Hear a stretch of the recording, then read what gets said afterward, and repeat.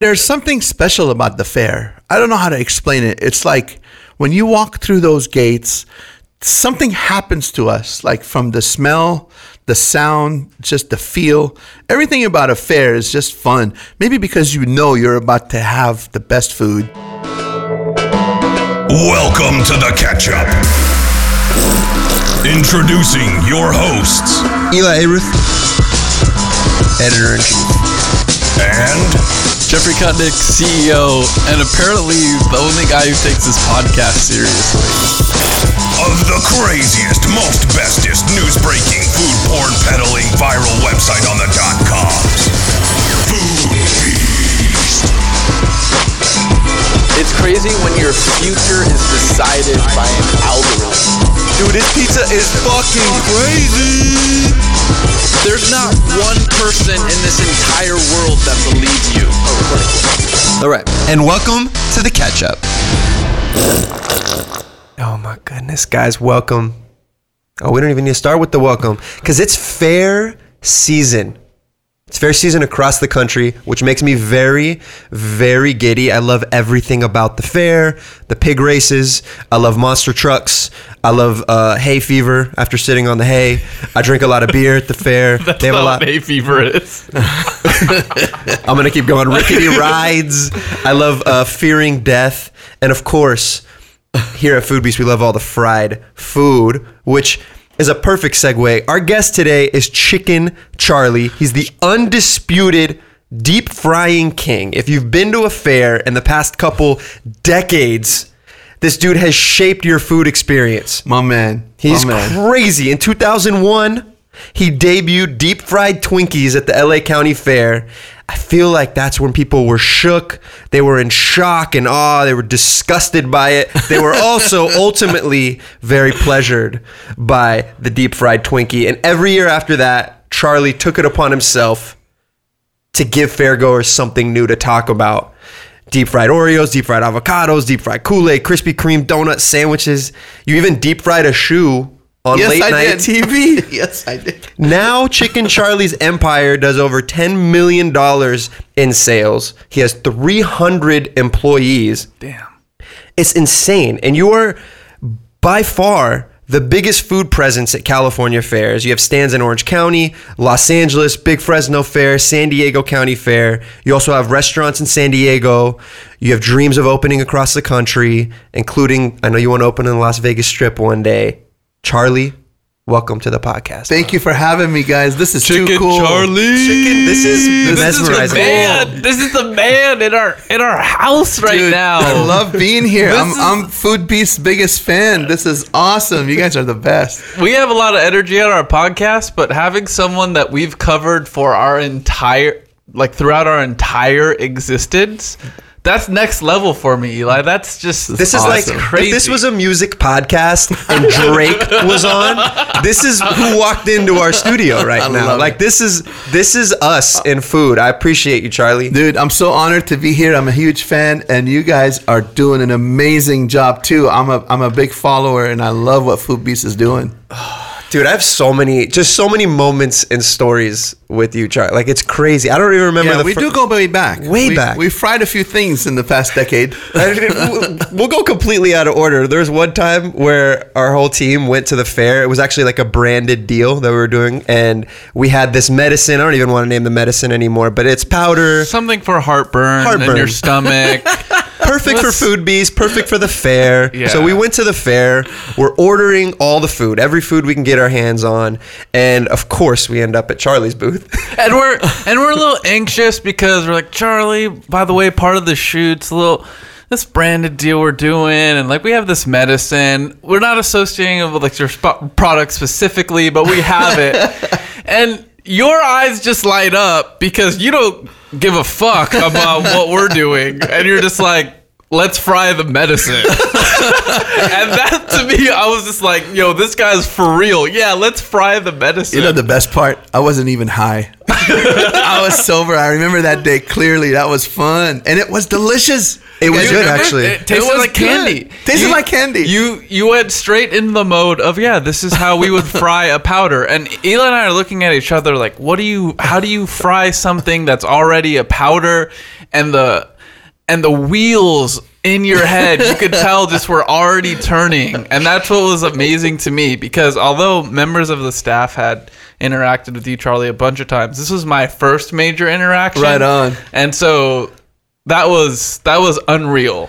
Immediately, let's fry the medicine. And by the way, it tasted pretty good. You're also, we're going to get to your origin in a second, but just to get the idea of what Charlie looks and feels and the aura is, I think that same day, for some reason or other, Charlie's like, hey, step into my office. So we're in the fairgrounds and there's this giant, Charlie's boots are giant. I don't know how tall, 40 feet in the air. I don't know. I never measured. He's like, it's just rickety. I have to take it out of the truck every damn month. And he's like, step into my office. And so me, I think Pete was there. A few of us, we look at each other like, where's this dude's office? Where's the fair? And so we walk behind the giant facade. There are crates of like pineapple shells just towering above us. We're walking through a field and he has this makeshift throne just made from like everything that he's fried in the back. Like he's sitting on, obviously none of this was actual food. It's like the carcasses of it. So like the old avocado boxes of Twinkies that like have been used, and he just sits on his throne and we just chop it up. I was like, aren't you busy? But it feels like you find this weird ability to make time for everyone. You had no idea who we were. You're just like talking and hanging out. No, I love what I do. I mean, when you're having fun at what you do, you know, it's like you can't get enough of it. And when I met you guys long time ago, when I first met you guys, I was having a blast. I remember we wanted to fry everything. Yeah. Yeah, that sounds like us. Our goals aligned back then. Our goals aligned, which was great. I gotta know where it all started. I mean, were you into food as a young boy, or? I mean, I always loved food. I was always a chunky monkey kid. I wouldn't say like I'm fat now, but I wouldn't say growing up I was like, they'll call me obese now for sure, but they when call me obese, so good. Well, because I think anything over like 151 pounds or something, but I'm 300. Mm-hmm. But when I was growing up, I wasn't that fat. I was a little chunky, and I loved to eat. But I learned how to cook from my mother, and I learned how to fry from her. And then when I was growing up, all I ever wanted to be was a police officer. Really? So yeah, so I never thought about cooking for a living, but I loved to eat, and I loved everything to do with food, and I loved learning how to cook, but I wanted to be a cop. So I went to Miramar College in San Diego, got an AA degree in pre-law. I went to San Diego State, got a criminal justice degree. Wow. I think one of them I graduated with honors. I had a really good time at school, and I wanted nothing more than to be in law enforcement. The year I graduated was 1995, and this lady at the fair that knew me for many years, I worked at the fair for 12 summers while I was in school, working for a gentleman by the name of Bob Jackson. He sold charboy corn. Wow. So he's still there. He does the Orange County Fair, the San Diego Fair. So when I graduated, I told Bob that I was not going to work fairs no more because now I'm going to be a police officer. And that same year, this lady walked up to me and said, Charlie, buy my chicken stand. I said, okay. I bought it. I changed the name from Broasted Chicken to Chicken Charlie's, and that was it. That was 1995, and that was the end of law enforcement for me. Wow. And the beginning of crazy fried food business. What was the first menu at Chicken Charlie's like right after you bought that stand? Yeah, so the very first thing was she had broasted chicken, which is kind of fried chicken done under pressure with JoJo's and chicken nuggets, chicken strips. And I thought the first year I did it, it was so boring. And I'm just sitting there with my fried chicken and French fries. And I thought, I got to do something fun because I want you to come to the fair and try something fun. And this chicken, even though it was delicious, it was kind of boring. So one day I was at McDonald's having an apple pie and a Big Mac, like my favorite meal on earth, the apple pie. And I thought, let's get a dessert. We're missing a dessert. Through that, I created deep fried Oreo cookies. Wow. That was that early? It was like in 98, a couple of years after I bought the business. And the very first thing I changed on the menu was a deep fried vegetable dish. I learned how to fry from mom. Eggplants, artichoke hearts, zucchini, and mushrooms and I called it a veggie combo, and it was our number one seller. It sold more than the chicken. It was amazing. Wow. The very next thing was garlic chicken strips and garlic chicken nuggets and garlic fries. Basically, because we're Middle Eastern, we love garlic. We added garlic to the whole menu. It's a healthy seasoning. Throw that back, Charlie. That garlic chicken nuggets. Let's do it. Yeah, that's not on your menu anymore, is it? No, it's not. But it's basically fresh garlic, diced, rough cut, with fresh parsley, salt, good olive oil. And you fry your nuggets and you toss them with that heavy on the garlic. I'm so turned on right now. Yeah. This food throw that back, Charlie. Throw that back. So I really enjoyed the veggie combo dish, and I really enjoyed the garlic stuff. When I came up with the sweet, though, the deep fried Oreos, that changed my life. Because it's like, I had reporters ask me, everybody was tripping out on how delicious it was. Yeah. I mean, I knew it was amazing because I ate it regularly, but when the people tried it, I couldn't believe the publicity, the interviews, the craziness that happened with that invention. It was amazing. I mean, I'm always a fan. So you're sitting at McDonald's eating their deep fried apple pie. At the time, it was deep fried. Yeah. So what happened is I go from McDonald's to 7-Eleven, go to the Hostess rack, pick up a piece of everything because I'm thinking sweets, right? And I'm at 7-Eleven all the time eating that Hostess rack. Yeah. So I buy all the stuff, go home, fry it all up. And my brother had a box of Oreos. Wasn't even one of the items I bought. And I said, let me try that too. We tried that, and we picked that out of all, ding dongs and all the other items that are on the Hostess rack. We fried them all. The Oreo cookie that he had tasted the best to me at that time, and we made a decision not to come out with more than one. We didn't want to complicate issues at that time. We just said one item, Oreo cookies we picked, and that was it. We came out with it. Was there something about the look of the Oreo cookie that worked better than you tried? You said you tried ding dongs. You tried the Hostess rack. Yeah.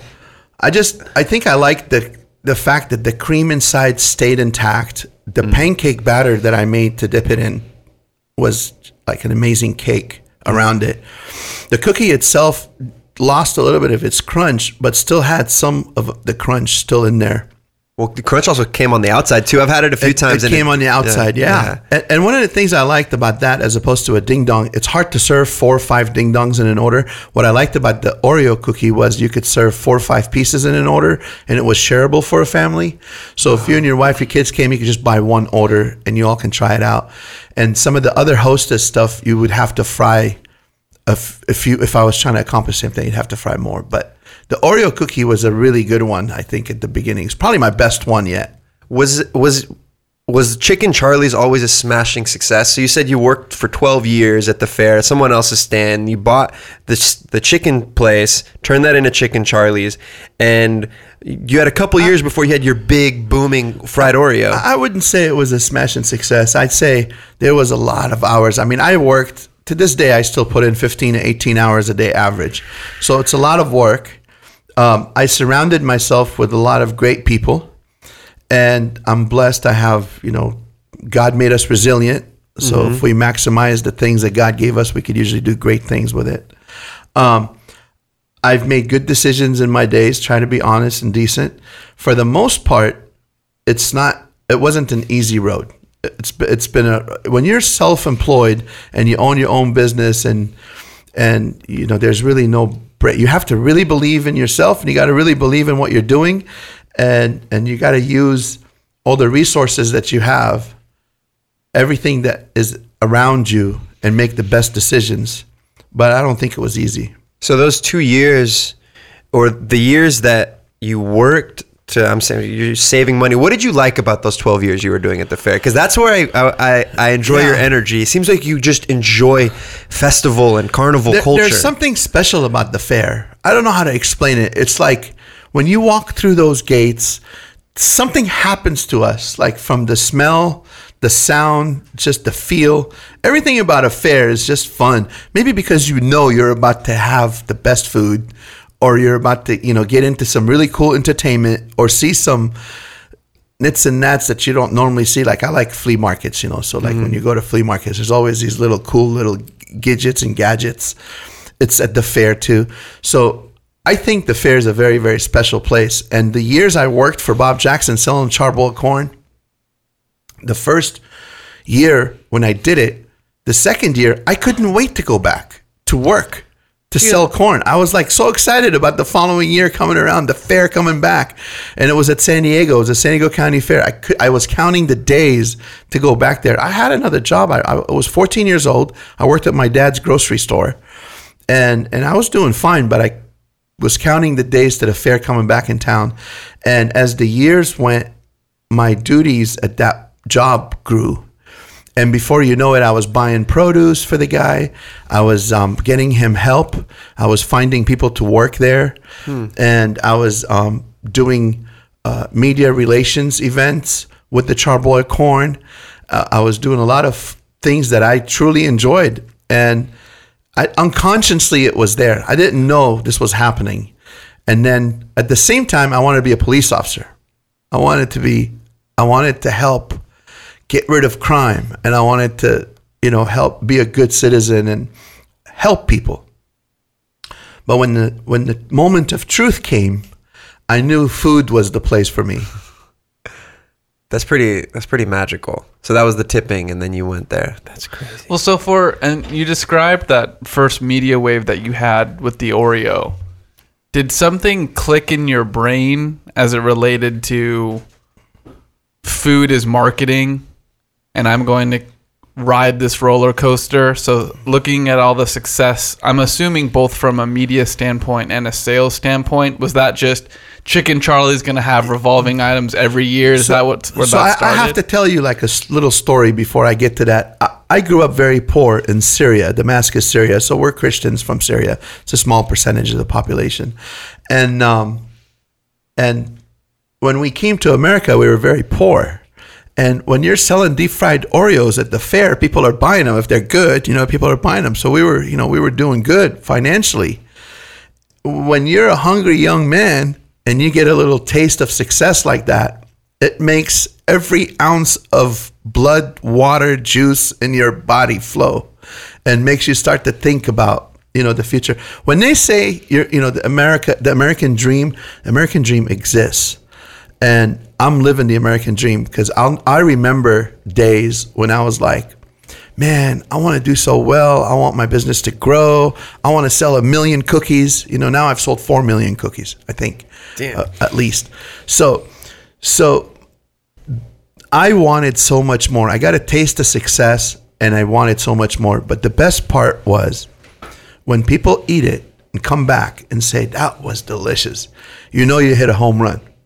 Because we can all cook, but for someone to walk back out of their way and tell you, hey, dude, that was amazing. That's killer right there. And that's when I knew, I had to, like you said, take that torch and keep flying with it. And it's so hard to continue this as now we know, so every time I think of something new, I have to Google it. And the first thing on my mind is Food Beast probably done this already. Let me check Food Beast out and see if they've done this, And I haven't done that to fried dirt yet. So we thought of that today. Yeah, this is fried dirt. I bet somebody's done that. But it's funny because exclusive fried dirt. Because, I'm talking 20 years ago, if you come up with a really cool idea like bacon wrapped pickle, like I did, and you go Google back, bacon wrapped pickle, you'll see a sandwich with pickle and bacon in it. And it's in the images part of Google, It's not bacon wrapped pickle deep fried and batter. Nowadays, when you say something, it's like there's 15 ways from Sunday it's been done. Yeah. So having said that, it's so friggin' hard to try to come up with something that will make you go, wow. Outside of the Oreo, what are some of your favorites, both from an innovation side and then some of your favorites they just tasted the best? Yeah, some of the big ones were deep fried Kool-Aid. Kool-Aid tasted great. Yeah. Kool-Aid tasted really good. I think that was the marvel of your things, in my opinion, because it's hard to say any of them tasted bad. Everything that made your menu at the end of the day was deep fried, something that you already enjoyed. I think that's kind of the magic. The Kool-Aid was kind of, how the hell do you fry it? Yeah. How? That's right. Even people always say, how do you do that? And I'll never forget when we opened the fair with that. So we're doing media events the morning of the fair when it opens, all the TV stations come out, the local TV stations. Well, on that year, on that morning, I was getting phone calls from like China. I'm not kidding. Chinese newspapers from China. They were calling me, asking me questions about the product. Japan. I did an Australian TV show while I was on. They had my picture on the TV, and I was on the phone with them. I got on Good Morning America that morning, and we through satellite. I did Fox and Friends. I was on. Oh, that morning was crazy. It was crazy. I remember at the LA County Fair the same year, there was vans and vans lined up in my booth in the middle of the fair when the fair was open.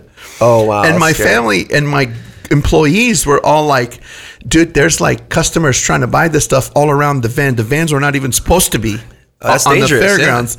Yeah. No, it wasn't like they were moving or dangerous, but it was out of place. Yeah. And it was so cool. The year I invented the Krispy Kreme chicken sandwich, I remember my friends telling me, you're not going to sell a single one. Who the heck would want chicken and a donut in the same bite? Well, that was a really big success. They were the first day I sold like 500 sandwiches. Wow. And the media again was crazy. But who knew 10 years later, 13 years later, I was going to add ice cream to that. And a couple of years ago, when we came up with the ice cream chicken Krispy Kreme sandwich, we sold an obnoxious amount of that. So that was really cool too. Because I was telling my Mom, chicken, ice cream, and a donut all in the same bite. She goes, you're crazy. You're like, cool, it's on the menu. It's on the menu. So how much pressure do you feel year after year creatively? And then how do you do it? That's a great question. There's so much pressure. Yeah. Yeah. I'm living the American dream, and you want to do good. You want to do better. We always want to do better. And when you come up with something like fried Kool-Aid, like the following year, I think we did deep fried cereal.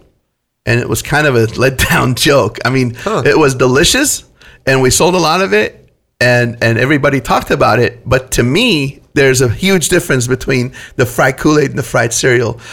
Why? What's the difference? To me? Yeah.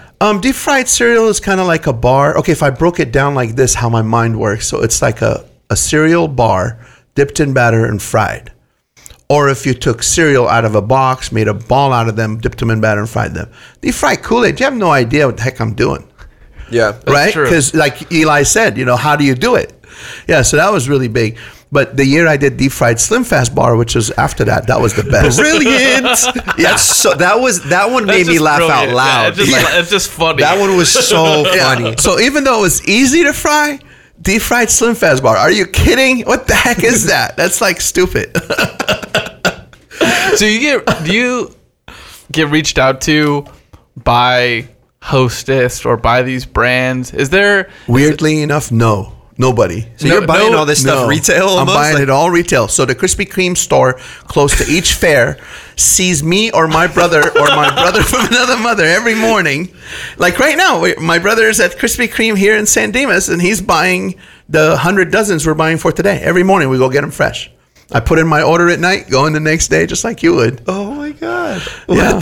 Same thing with the Twinkies. So they're not complaining because they're getting paid retail. Yeah, they're getting paid. Yeah, absolutely. And the same thing with the Twinkies, and same thing with like the Nabisco Oreos. We're buying them from Costco. We buy them by the pallets, but we're going to Costco and picking them up. Do you walk around the fair like the Godfather? Because I can't imagine I'd the kiss fairs. the ring. I'd kiss the ring. The fairs would be so terrified if you ever left. If you ever were like, you know what, I don't want to do this anymore. Because I feel like every news cycle, at least in the food part of fairs in California, revolves around you. And so do you have special say and leeway at the fairs? Do they help you? I'm curious. I actually have nothing special, and I don't feel that way at all. And I think we're all replaceable. I really don't. I mean, I know I've done a lot of good. I think I've done a lot of good. We've made a lot of money for sure, but I do believe that we are all replaceable. So I don't think of myself as the Godfather, but I am proud of some of the fried stuff that we did, like when I fried that guy's shoe. I mean, how many guys on earth could say you fried a guy's shoe? I think there's one. Yeah, there's one. We're sitting with them right now. This guy walks up to me and he says, "Can you fry my shoe?" And he was wearing dress pants, a dress shirt, and a tie. He takes off one of his shoes, hands it to me, and And I go, okay, let's do this, but we're going to throw away the oil and the batter and everything afterwards. So I dip his shoe in a big bucket of batter, dropped it in the oil, fried it, looked great, looked like a shoe. Put it on a huge silver tray, put chocolate, powdered sugar, rainbow sprinkles on it. I give it to him. He walks outside my stand. In San Diego, there was about 300 people outside watching what's going on, gathered.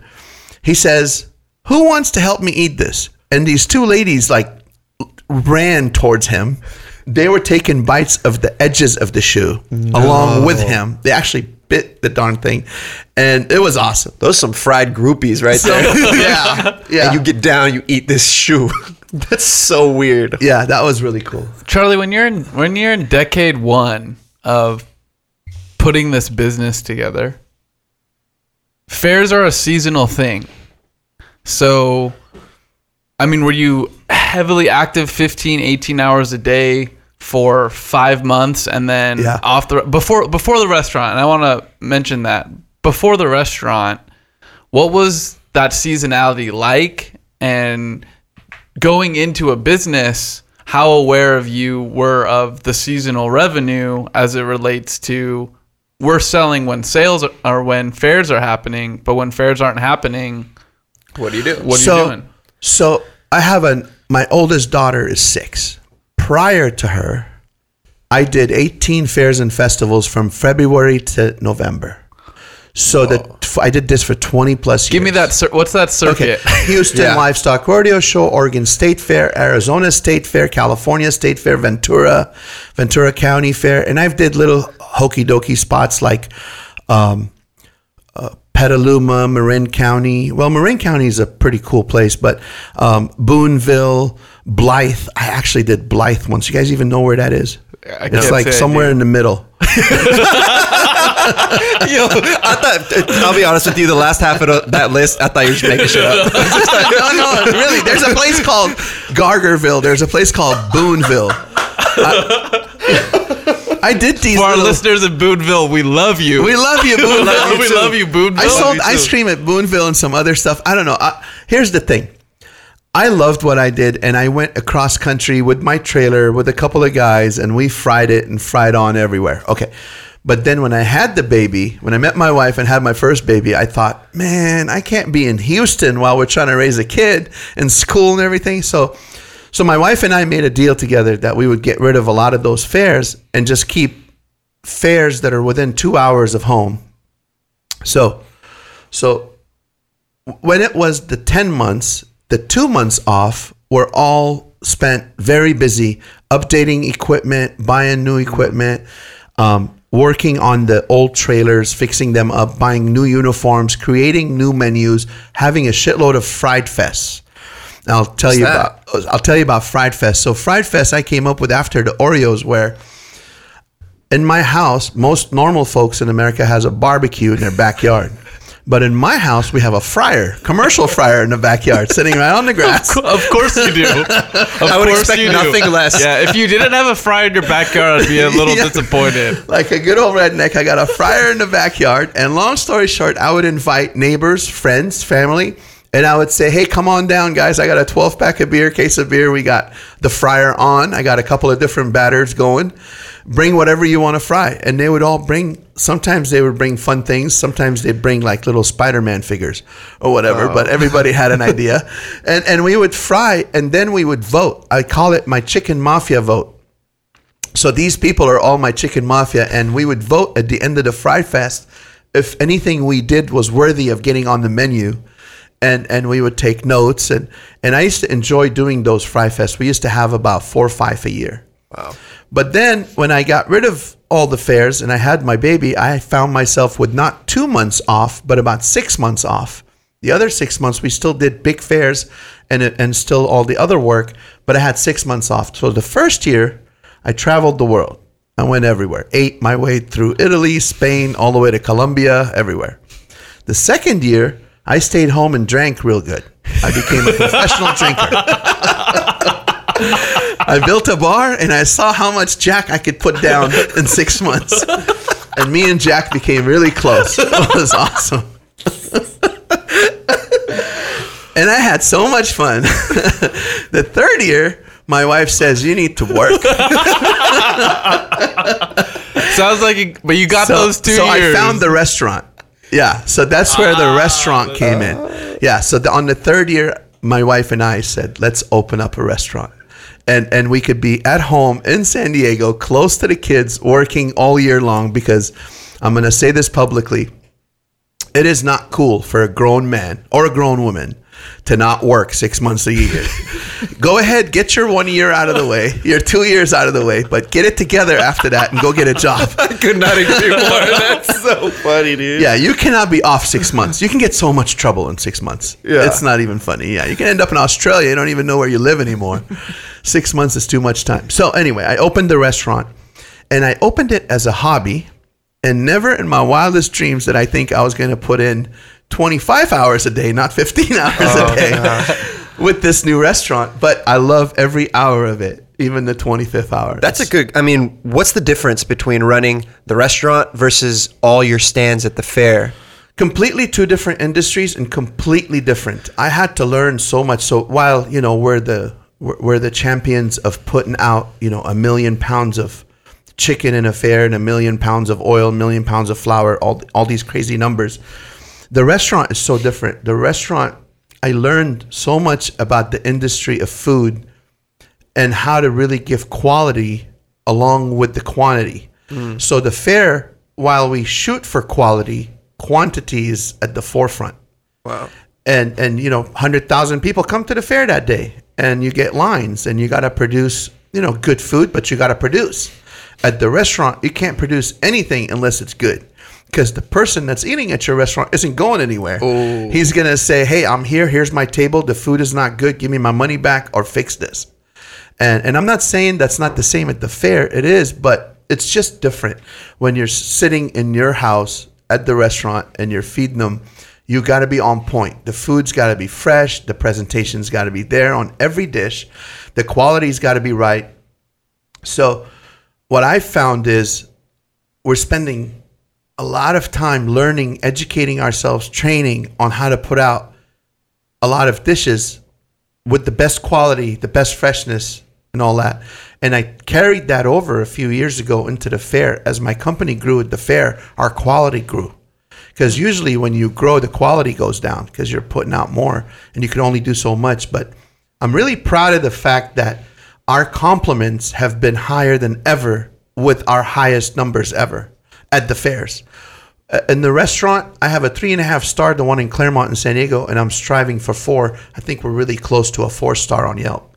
So that's my dream, is to get a 4-star on Yelp someday. I love how much you've succeeded, but you still give a shit about the 3.5 star review that you have. Absolutely.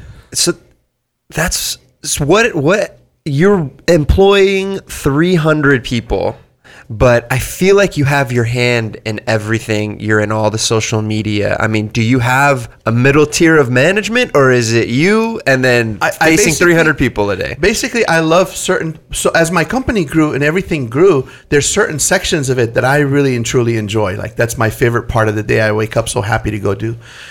The biggest one is to meet the people in the front. So like, I enjoy so much to walk in the front and meet customers. And, you know, Chicken Charlie, let's take a picture, this and that. I love that. The second thing I like to do is I love to cook. And a lot of the food you'll see on my trailers and my restaurant, in the pictures and in my social media, are all food that I cooked. And all the pictures I took. I love photography. So long story short, that section of the company I truly enjoy. There is so much more, though, to, you know, the close to $10 million a year. You've got 300 employees with all the stuff that come with that. The ordering of the semis of products monthly, the actual process of, you know, you got to cut, wash, cut, dice, slice, and dip and fry or grill. When you're selling, you know, that kind of dollars and you're doing $5 to $15 per item, you're going through a lot of stuff. Yeah. And that's it's a challenge to me. I really enjoy to challenge myself to see how I could do this and still keep my star rating, still keep my sanity, and do a great job for the employee and for the customer. that's what keeps me going. It's like a challenge to myself, and I love that. But 18 hours a day is easy.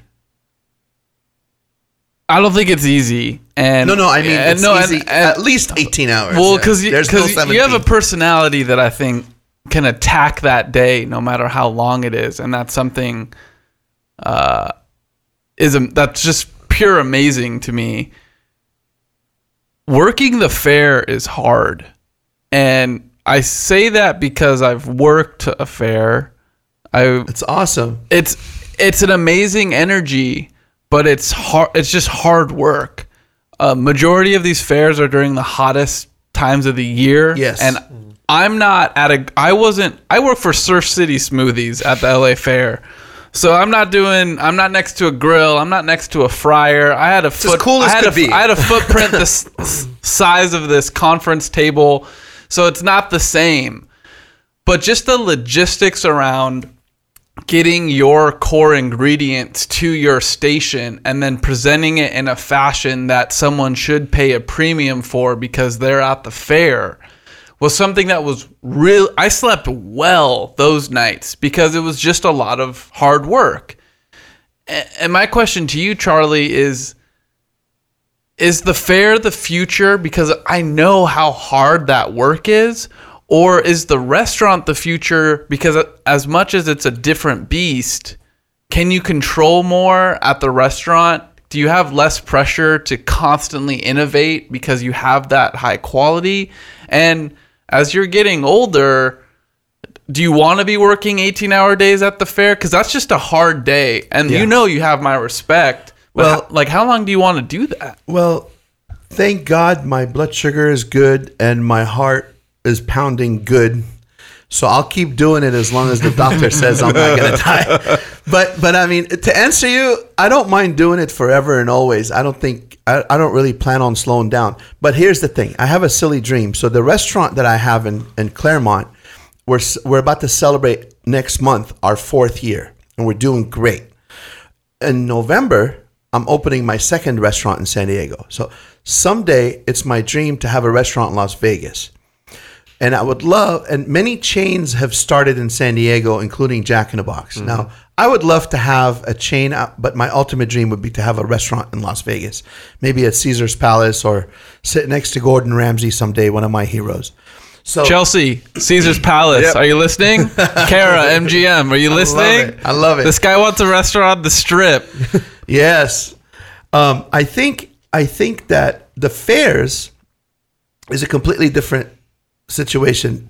What I love about the fair as a worker, when you work the fair, there's an end date. So there's something that happens to us when we know, like July 4th, it's over. So you go on this train and it's a roller coaster ride I can't even describe from every angle of your body. But then you just know in the back of your head, July 4th, it's over. But of course, with my case, July 4th, it's over. San Diego County Fair is over. And then July 12th, we're opening the Orange County Fair. So I've got another roller coaster to ride between tearing down that fair, moving everyone and all the equipment and everything, setting up at Orange County and reopening on July 12th. But October 14th is the end of my season. I honestly believe that that's what keeps me going because I know there's an end date.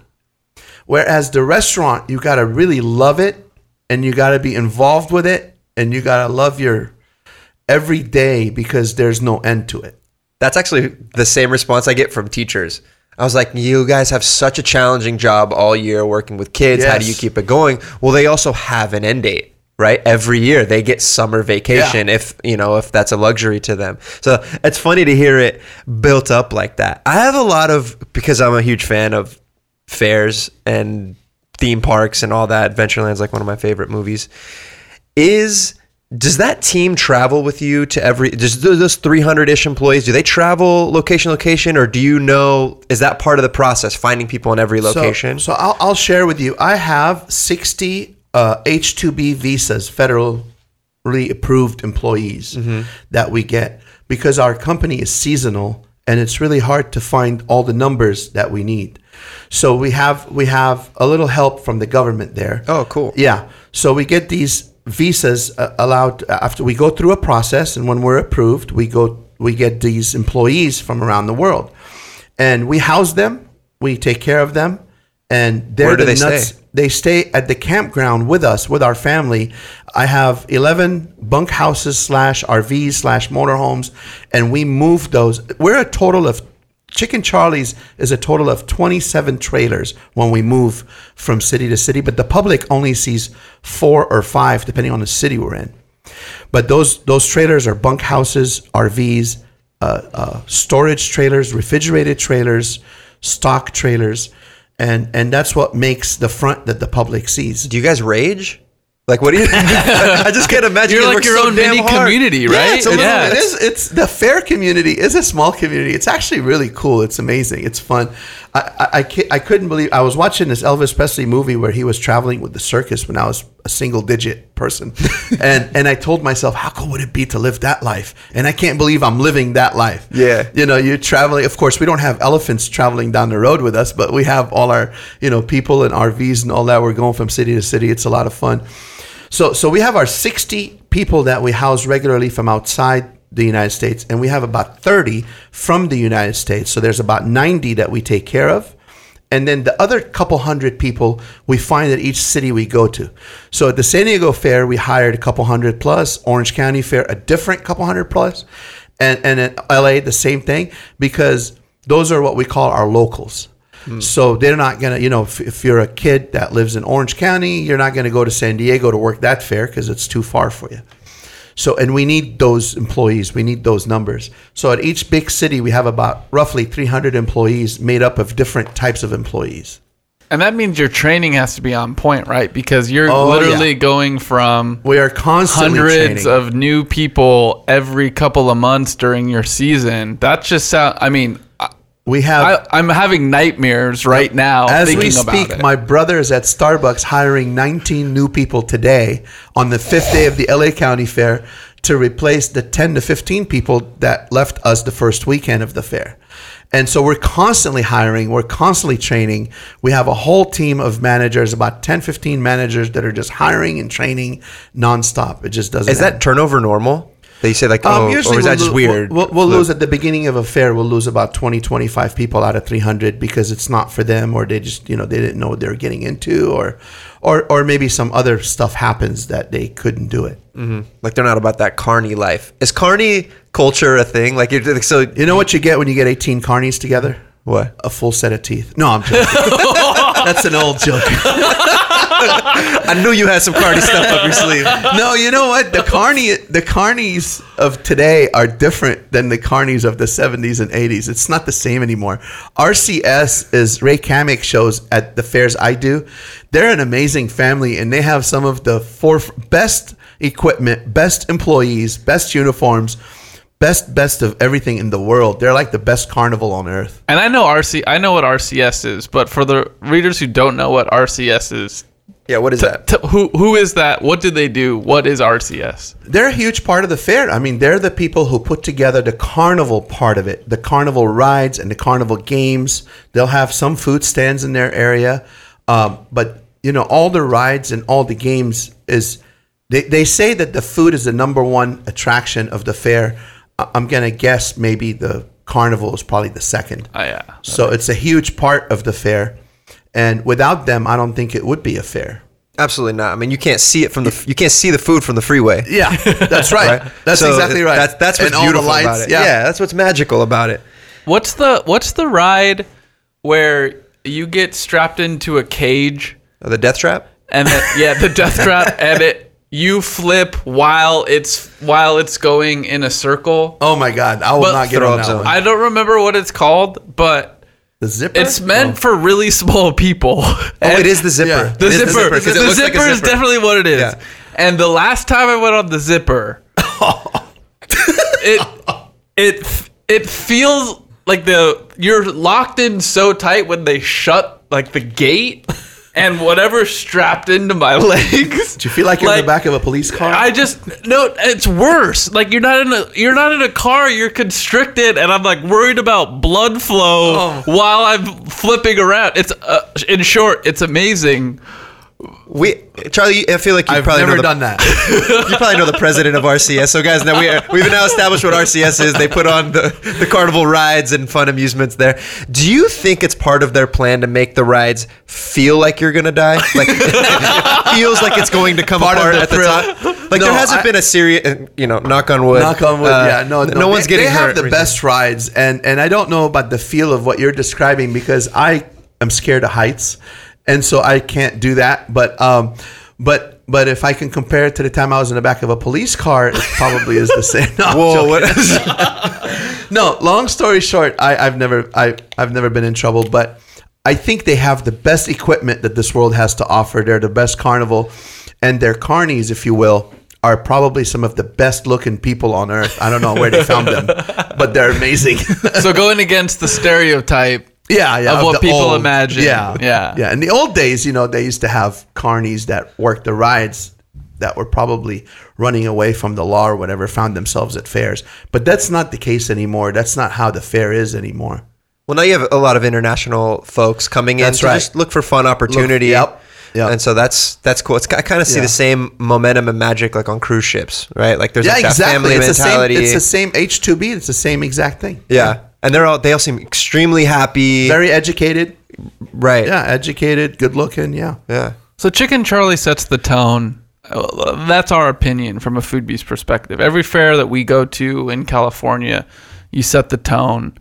What's your relationship like with the other vendors? And I'm curious because a couple of reasons. Because you set a high bar, especially as it relates to headlines, virality, things that are off kilter and people are excited about.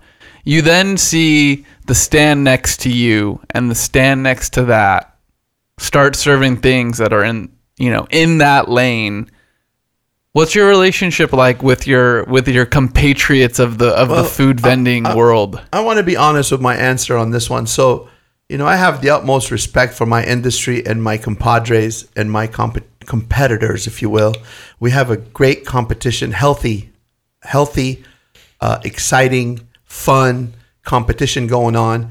Every once in a while, there'll be a person that maybe a little older, doesn't want to invest the money, doesn't want to do much, and they kind of get mad at me because I'm maybe building the 40 plus feet trailer, or the crazy LED signs.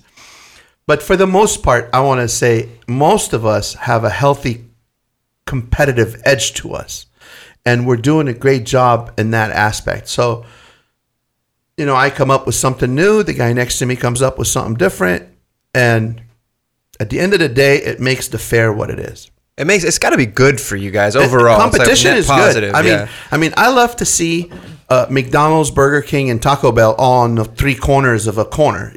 I like that. So not everybody wants deep fried Oreos. I think they should, but not everybody does. And so sometimes you may want I love cinnamon rolls. So like the guy, for example, sells cinnamon rolls. It's what's the word? It's a staple at the fair. It's about as old and as amazing can be. It's one of my favorites. The Tasty Chip place, there's a couple of stands that they put out an amazing burger, but their Tasty Chips are killer. So even though they're competitors of mine, I go eat there all the time. The hot dog on a stick, people, I always brag to my friends and family, when you go to a fair, a corn dog is a must.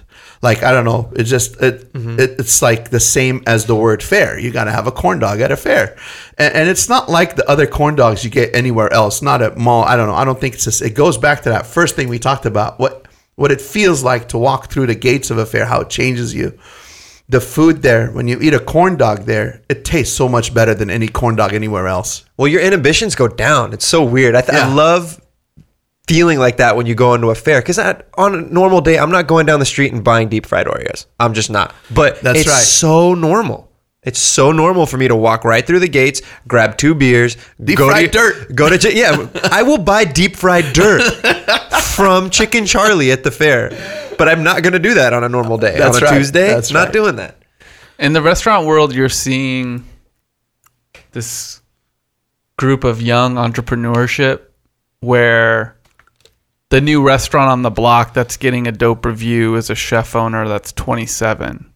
Or there's you see this in Orange County a lot, where it's a group of 3 Asian Americans coming from a business background, IT background, and they open up a restaurant. I've never seen millennial entrepreneurship as it relates to the fair. Are you seeing any of that, or is it hard to get into because of the various relationships and infrastructure that you have to build to even participate on the scale that you participate in? So the latter part of that, I think a lot of the people that are there, been there a long time, and they all have families, and a lot of their kids, like me, I'm a first generation fair person, but a lot of my friends are second, third, and fourth generation. And as a matter of fact, I was at a meeting the other day at the LA County Fair, the day before the fair opened, where one young fella that looked like he was in his 30s, his great grandpa gave the business to his, grandpa and down to his dad. Now he has it, and it's been there a long, long time. And they do, amazing product. They put out a hell of a product. So I don't know why there isn't a lot of new blood in the fair industry, but the first part, what you're talking about in the restaurant world, when you see new 27-year-old millennial entrepreneurs cooking, opening up restaurants, I see the videos all the time. I love that. I mean, I absolutely love that. And that's a really cool direction that our country is going in, especially Southern California. I don't know about some of the other parts of the country, but I know you see it really good in Orange County and San Diego and LA. And I love to see people succeed in the food industry, whether it's a restaurant or at a fair. And I love it when I watch other people's social media. So I do my own social media. I do my own videos, and I really enjoy making them. It's my favorite part of the day. But nothing turns me on more than to see other people's videos and their ideas and what they're doing too. And sometimes I do get some ideas from those videos, and other times, I want to go to their place and eat the food. And just like the other day, I was watching a video by this group, Puesto Group. Yeah, great. Yeah, and I ended up taking my wife there, went there, spent like, I don't know, $200, me, the wife, and the kids, because I saw these tortillas, and next thing you know, there's $200 right there. Well, talk about great success. This is awesome. I would have never known of Puesto or where they were. Yeah. Only because on my phone it just popped up. And I'm thinking, how cool is that? And I absolutely love making my own videos and sending my stuff out for my restaurant and fairs. But why is there not a lot of young people going into the fair industry? I really don't know. It's not easy to get into the fair, but all the young entrepreneurs that are out there, I will tell you this. I've been in it. This is my 35th year in the fair industry. So if you come up with an idea to sell pizza, hot dogs, or cinnamon rolls, it's not going to work. Because there's already 10 pizzas, 10 cinnamon rolls, and 10 hot dogs. You got to come up with a unique menu. And you got to come up with a cool trailer. It doesn't have to be like one of my trailers. The last trailer I built was $975,000. It doesn't have to be like that. It doesn't have to be. You spent $1 million. You spent a cool mill on your trailer. On a trailer. So it's called Pineapple Express. It's at the LA County Fair right now. It has 2 Las Vegas style LED screens on the front. It's got a production in the front of it that's killer. It's 30 feet wide without the wings. With the wings, it's 42 feet. It's about 40, 50 feet high. I don't even know how high it is. And it's actually 2 trailers because there's a kitchen behind that the public doesn't see that's attached to the front one. And you can walk through in between the 2. It's got 9 fryers, 4 ovens. It's obnoxious. I mean, can we ideate your next trailer? This sounds so much fun. Can you put a roller coaster on it? What are the rules? Yeah. Well, you know how like the carnival, they have their spectaculars. This is really, truly a spectacular. But what I'm saying is you don't need to spend $1 million on a trailer. You don't need to maybe even have a trailer. But you have to have something that looks cool to the public where the food's coming out of. So you got to let your inner wild imagination come out. And maybe whether you're building a facade out of plywood or whether you're building a trailer, you have to think about that because that's what the fair wants. It wants a cool looking thing. When you and your family are walking by, you say, hey, look at that. Not just your typical $20,000 old trailer and you just put it together and selling corn dogs out of it. So if you come up with a really cool menu, you come up with a really cool place to sell out of, and you contact the fairs and you try to get on that list or try to get into the fair, I'd say you have a pretty darn good shot at doing it. But if you're going to sell something that already exists at the fair, you're probably going to have a hell of a time getting in. Which is kind of cool that the fair protects its own. You know, if you came up with a really cool idea, you know, like my pineapple shells, and then somebody else says, oh, let me go in there and sell pineapple shells. Well, they shouldn't let them sell those because there's somebody already doing that. There's a particular charm to it. It's not always positive. We've heard the positive and negative of basically protecting the incumbents of a fair, right? Like there's this idea that there's the classics that you want to protect, and if there was too much an open floodgate, like you ruin the classics. And the fair itself has this culture. It started off like as a kind of historical, like can you keep and talk to people about agriculture, introduce people to animals, and so that part of the fair is always really charming. So I can kind of see both ends. Sometimes it's like, oh man, I wish there was something wild.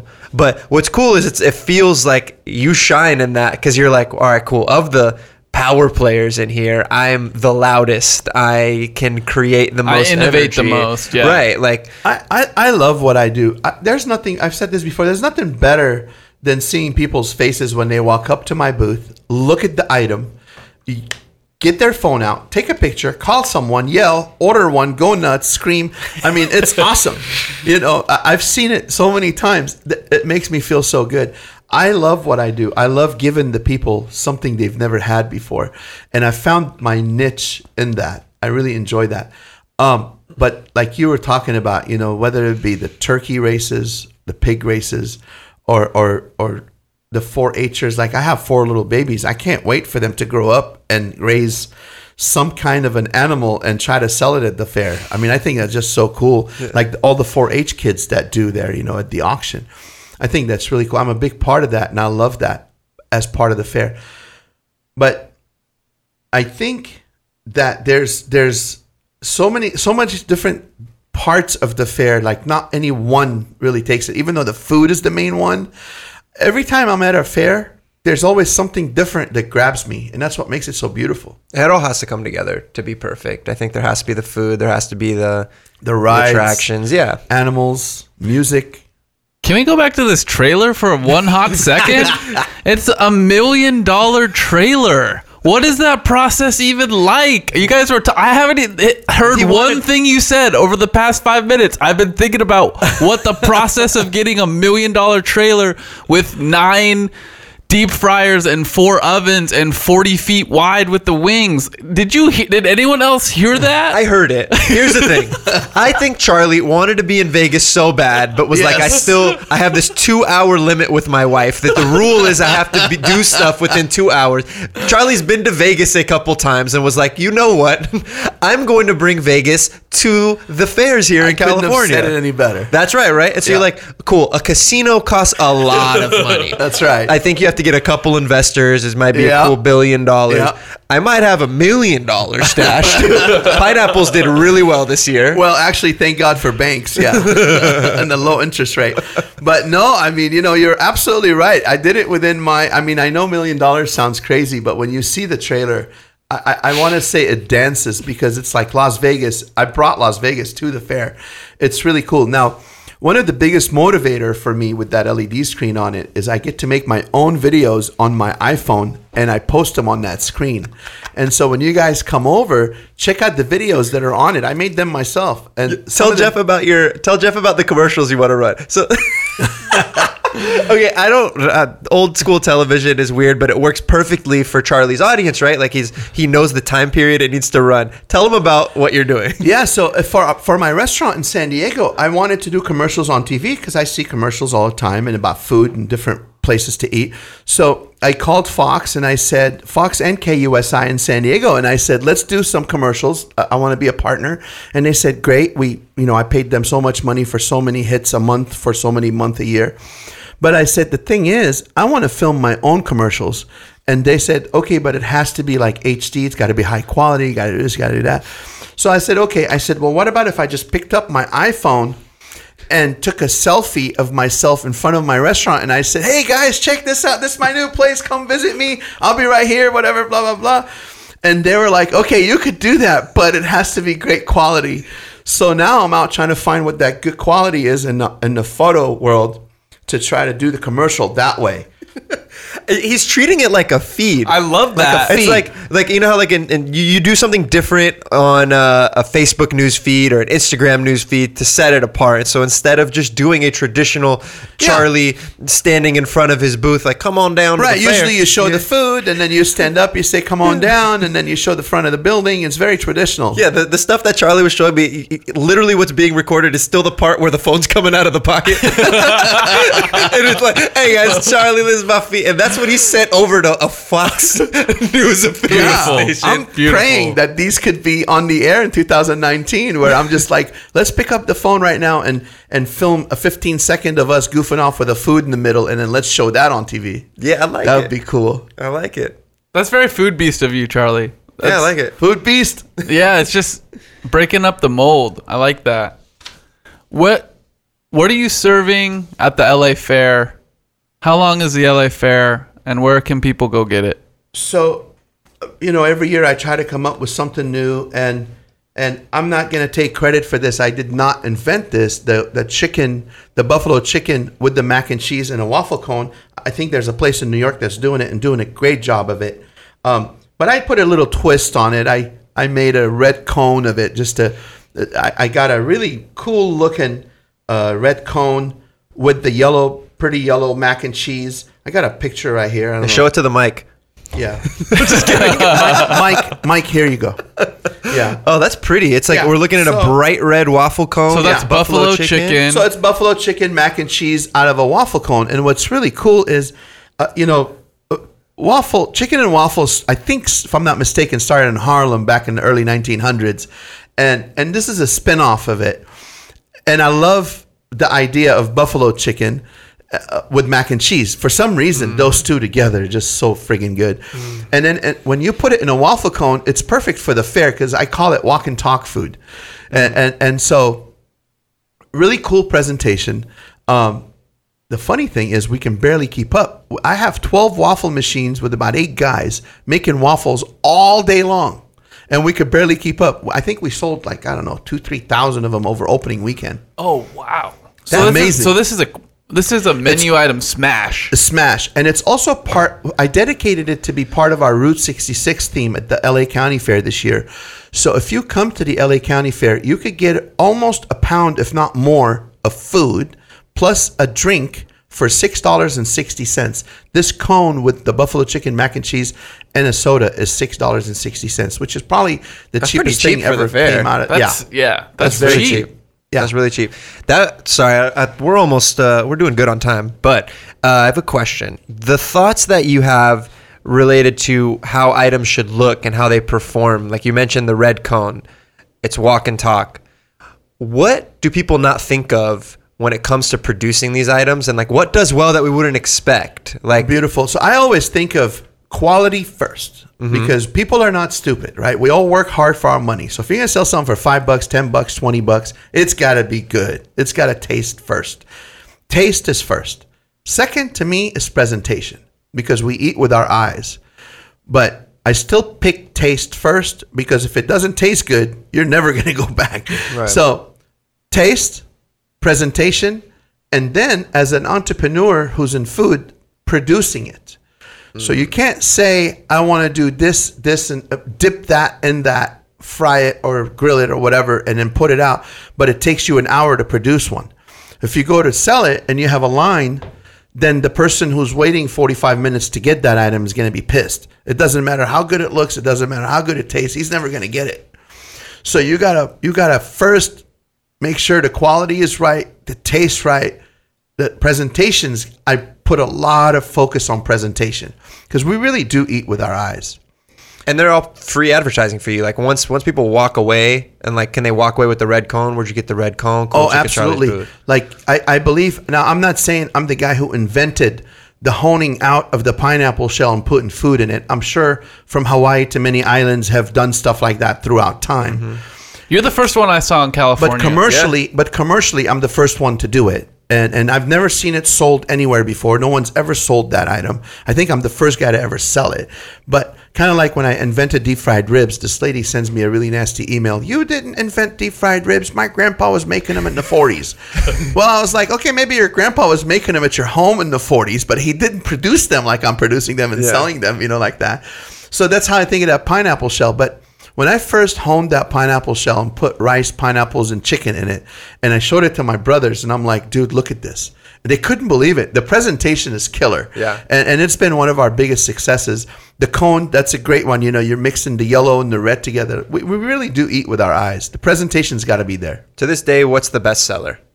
Deep fried Oreos. Deep fried Oreos. Number one. Velocity wise, to this day, people still buy it because number one. Every stand, every fair, every year. Always. Because I'll be honest, when I go to your stand, I get the pineapple. Yeah. I get the pineapple. I do a grilled chicken, or I do the shrimp. Probably the third, fourth best seller. Got it. So it's not like those aren't like the staple ones. Like no. the people still. So here's my number one seller, deep fried Oreos. My second best seller is the kebabs.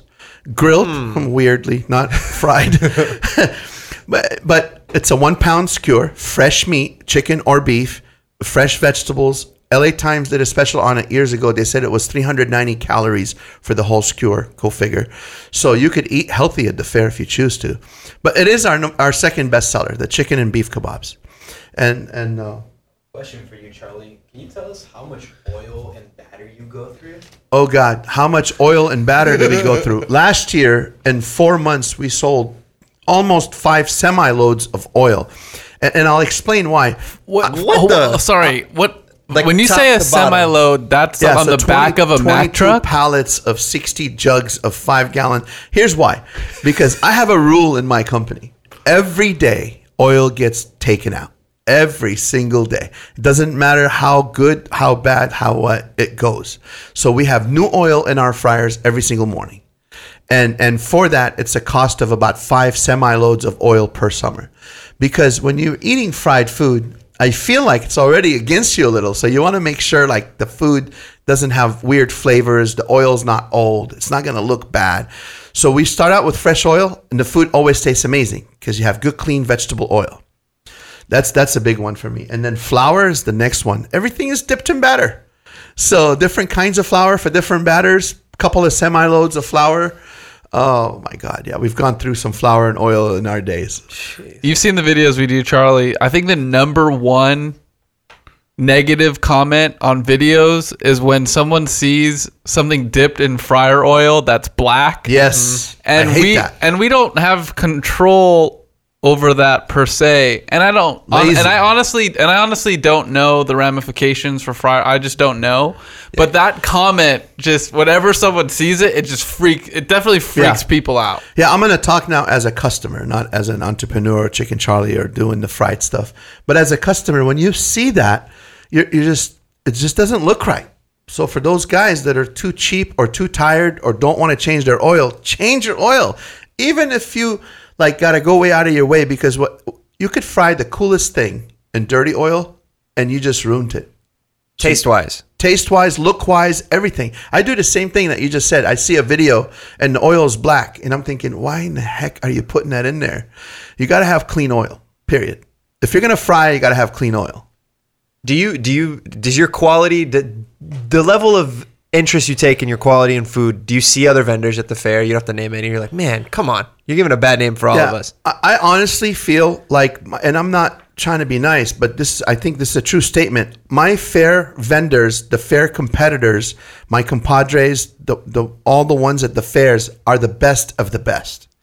I don't think any of them would do such a thing. Sometimes you see these videos and I think it's just some weird taco shop in a weird place. Mm-hmm. And the guy just hasn't changed his oil in 3 weeks, but all the people at the fair, I can safely tell you, we take great pride and great care into how the food comes out.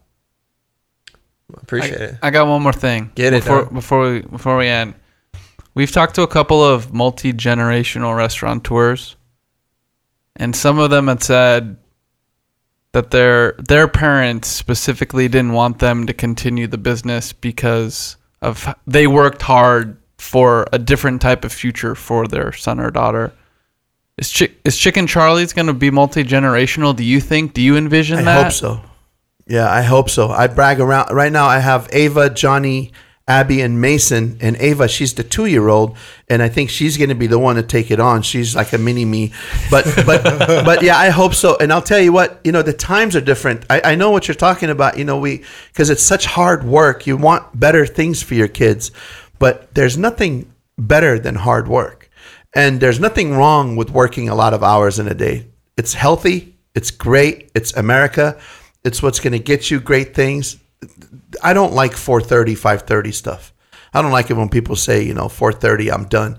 You're not done until the job is done, in my opinion. That's how I think. But when you're self-employed, if you're working and, your job is done at 5, you're done. But if you're self-employed, you don't get done at 5. And there's nothing wrong with that. That's what I'm saying. It's okay to work. It's okay to put in all the hours. But this day and age, for the restaurant world that we're in, it's different than the way it was for our forefathers. It's not the social media aspect of it. Boy, if you got a niche and you can cook and you got some cool ideas, you could go far with just the iPhone. You can make all your videos right there and post them right there and do it all right there. Send it to Fox. Send it to Food Beast.